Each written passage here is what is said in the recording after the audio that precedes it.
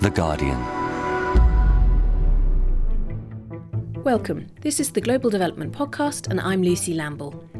More than 20 million people in 4 countries are at risk of starvation, according to the UN, making this the biggest crisis facing the world since 1945. So far, only parts of South Sudan have been formally classified as in famine, but the UN has clearly signalled that many other parts of East Africa are on the brink. Humanitarian agencies say that they need $4.4 billion by July just to assist those already in need. Why are we here again, and what can and should be done? Joining me today are reporters Ben Quinn, fresh back from Somalia, and Simona Fultine, who's been to one of the worst affected areas in South Sudan. First to Hargeisa and Barrow in Somaliland. I spent a week in Somaliland, the self-declared republic, which is in northern Somalia, and we travelled from Hargeisa, the capital, over to Barrow, the second largest city. It was a parched, bleak landscape where you once had green pastures, and instead it was littered with the carcasses of animals and livestock of various types who had died. They're the animals in which people, the nomadic pastoral farmers in that region, rely for their livelihoods on. And as a result, they've been forced into impromptu camps, which you see scattered around the landscape as you drive through it. When did she arrive?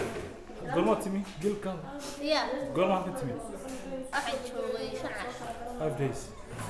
And is he improved? So one of the places I visited was a nutrition stabilisation clinic for acutely and severely malnourished children in the city of Barrow, Somaliland's second largest city. And what I saw there was a small ward with about 20 beds, the same number of mothers and children, some people as well lying on the ground on mattresses because of a lack of space. So among the people I spoke to were 2 mothers at that clinic. One had a severely malnourished son, 1 year and 8 months old. So she brought him to the clinic in Barrow for help, and here she is speaking about their plight. When the goats were alive, we gave him milk. Then, when that ran out, we gave him tea. Since we arrived at the hospital here, we have fed him milk again. Sometimes we gave him dried rice, but there's no more food for the adults. We will stay in this area. We have nowhere else to go. The other mother I spoke to, she was in the same stabilisation ward a few beds away. She had a 2-year-old son who'd been vomiting and had diarrhoea as well. A typical example of some of the families there. My son is 2 years old. Just like the other cases, our livestock was wiped out. There's no water and the situation is desperate. He has been sick for the last 18 months since the drought. I am from here. There was no assistance there, so we came here. I was feeling very desperate. There are so many people. I have 10 children and he is the youngest. We heard there the sounds of children clearly in need. What actually happens at a feeding clinic, Ben? How are mothers and children being helped? They receive therapeutic products such as F75, which is a therapeutic milk product. And at a later date, they might also be treated with other products. One of the initial things before that, though, is treatment for complications which arise from malnutrition, and that might be diarrhoea, vomiting, various other types of health conditions which are really quite acute at the moment in various parts of Somalia, which are suffering from that crisis. I also spoke to Ali Mohammed Farrar, the governor of the region of Sarar in Somaliland, which is one of the most badly affected areas of this looming famine. And he told me that he had been receiving calls from people who were in a really bad way. They had actually been unable to make their way into the cities or towns for any sort of rudimentary aid or relief. People were lying around, too weak to move, he'd been told by telephone. We were unable to reach those areas as well, as was he. So here he is speaking about the general situation in that region, and you can really tell how bad things are getting. The displacements, which is across the region, is causing challenges. Lack of food, people displaced, they lack food, they lack proper shelter, they lack water. So, and potentially it can lead to outbreaks. He's fearing there will be outbreak of diseases because of people living in poor sanitation, and the camps increasing in number. When so many people are displaced, as they are from the drought in this situation, there are always concerns about outbreaks of measles and cholera. Is there any evidence of that happening? Well, yes, there is actually, and Gavi, the Vaccine Alliance, is distributing 956 doses, which is going to be reaching, I think, quite a lot of people in various parts of Somalia. There has been reports of outbreaks of measles, and indeed nurses and health workers we spoke to on the ground anecdotally told us about that as well. One of the problems is that people have resorted to taking supplies from tainted or dirty water, and of course that's a big issue when it comes to cholera.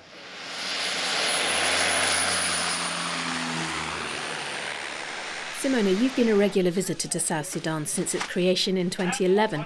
On this last trip, you actually managed to get up to Unity State, not an easy part of the country to access. What did you see there?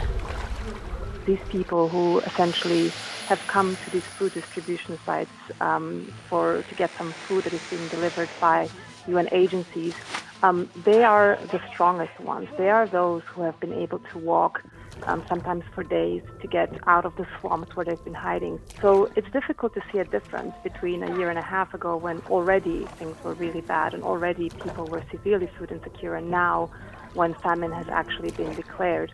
The people who are probably most affected by this famine are far away from the reach of aid agencies. They're probably on some of these islands in the swamps where they've been hiding for months or even years. Simona, how are the government in South Sudan reacting? The government has said that it would pledge 1% of the humanitarian appeal from the international community, which is in total $1.6 billion. So of course, 1% of that is quite a nominal amount. But of course, we have to remember that in the end, the government is one of the actors in this armed conflict and is very much responsible, at least in part, for what we are seeing in Unity. It is basically a direct result of lack of access by humanitarian actors, and the party that is especially being blamed for that is the government. So are aid agencies actually able to get the access they critically need? Well, they are now. They have really ramped up aid operations. They have reached over 300,000 people in southern and central Unity, which is quite a lot. But of course, what is really needed is full-time access. They may be able to get in, distribute food aid, let's say, for a month. But if they're not able to come back in a month's time, then the same scenario will be repeated over and over again. The real problem is that the peace deal that was signed in 2015 has pretty much collapsed. There is very little will on the side of the international community to return to the negotiating table. And in light of that, it's just very difficult to see how this conflict will end anytime soon. If you're a listener sitting at home weighing up now whether you're going to donate to any of the current appeals, how significant a risk is it that donations that individuals make end up in the wrong hands? Well, it's a good question. It's a difficult one. There has always been a degree of aid diversion, both voluntary and involuntary. So what we've seen a lot in Unity, but also in a lot of other parts of South Sudan, is armed actors deliberately targeting civilians who have received aid. Part of this is out of necessity because simply they don't get anything to eat themselves. But of course, a lot of this is also deliberate effort to starve a population that is perceived as sympathetic to the other side.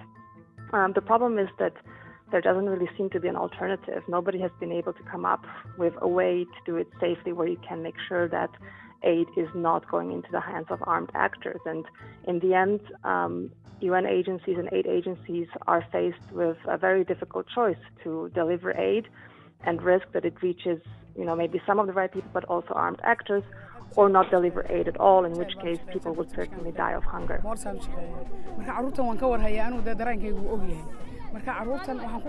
Ben, the situation obviously in Somalia and particularly in Somaliland is rather different. It's very true. It is different in Somaliland. It's a relatively stable area. There is the issue of Al-Shabaab, which is quite active in southern parts of Somalia and parts of Puntland. And I think a report in 2013 by the Overseas Development Institute, in fact, found that Al-Shabaab had been quite successful in squeezing money out of aid organisations. They even set up their own humanitarian office to coordinate that. So aid groups or humanitarians civilians in southern Somalia, where Al-Shabaab are particularly active, are left in a very difficult decision. Unfortunately, they've got over their shoulder legislation in developed countries which penalise those who work in areas and perhaps would be tempted to pay money to groups such as Al-Shabaab. It drives those types of payments underground, but they have to be made in order to get past roadblock Y or roadblock X. So that's an issue. It's going to be. It's quite critical already in Somalia at the moment. This time around, it was very critical in 2011 during the last famine. So in the north, in Somaliland, where it's relatively stable, the government there have been saying they've seen very little aid coming to it in terms from developed countries, from major donors such as the US or the UK. Back in 2011, the last officially declared famine, more than 250,000 people died. Do health workers and officials feel that the situation could be as bad this time round? One of the people I spoke to was Zamzam Jama Saeed, who was a worker at a mobile health clinic supported by UNICEF outside of the city of Burao. And she just shook her head when we said, how bad is this going to be? Is it going to be worse than 2011? She was no doubt that was the case. She basically said, we need help now. And looking around, she was in a camp where there were more than 1,000 people. We went into tents, spoke to people who said that they had run out of their last remaining stocks of food a day before. They were out of water. So next week or the week after is potentially going to be too late for those people if an aid relief effort doesn't get into gear very soon. I spoke to Saeed Shire, the foreign minister, and a very quietly spoken man, but couldn't hide his frustration, and I was quite scathing about the international response. WFP, the welfare program. Yes. Also, I think just finished providing for 6,000 families for 3 months. And I understand they just started or about to start feeding another 2,000 families, I heard. But when you compare that to the need, which is about for 250 to 300,000 families. In Somaliland. It's really a drop in the ocean. Yes. I think we have survived so far because of the effort. I put it to the foreign minister that there's obviously a concern about corruption, and the response from the foreign minister was he understood that, but what was the choice? And he pledged that they do have a committee which is made up of business people and members of the government who are coordinating the aid effort. He feels that the aid is just not getting through in its current format via NGOs just fast enough, and he feels that the government should be a channel for it. So I think people on the ground there don't care how they get their aid as long as it comes through, and it's just not coming through at the moment. I think most of the deaths take place in the last weeks. And this is now? It is now. This time round, how does the pace of the response compare?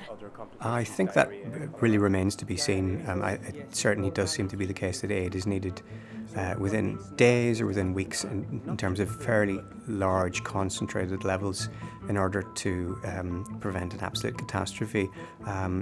There are organisations like International Rescue who say it's too late, catastrophe has already arrived. And certainly Stephen O'Brien, that the UN has been talking in very, very graphic terms and forthright terms about how aid is needed now. And you've got some donors in developed countries. The UK has allocated £100 million to Somalia, but the problem is transferring the money actually into assistance on the ground.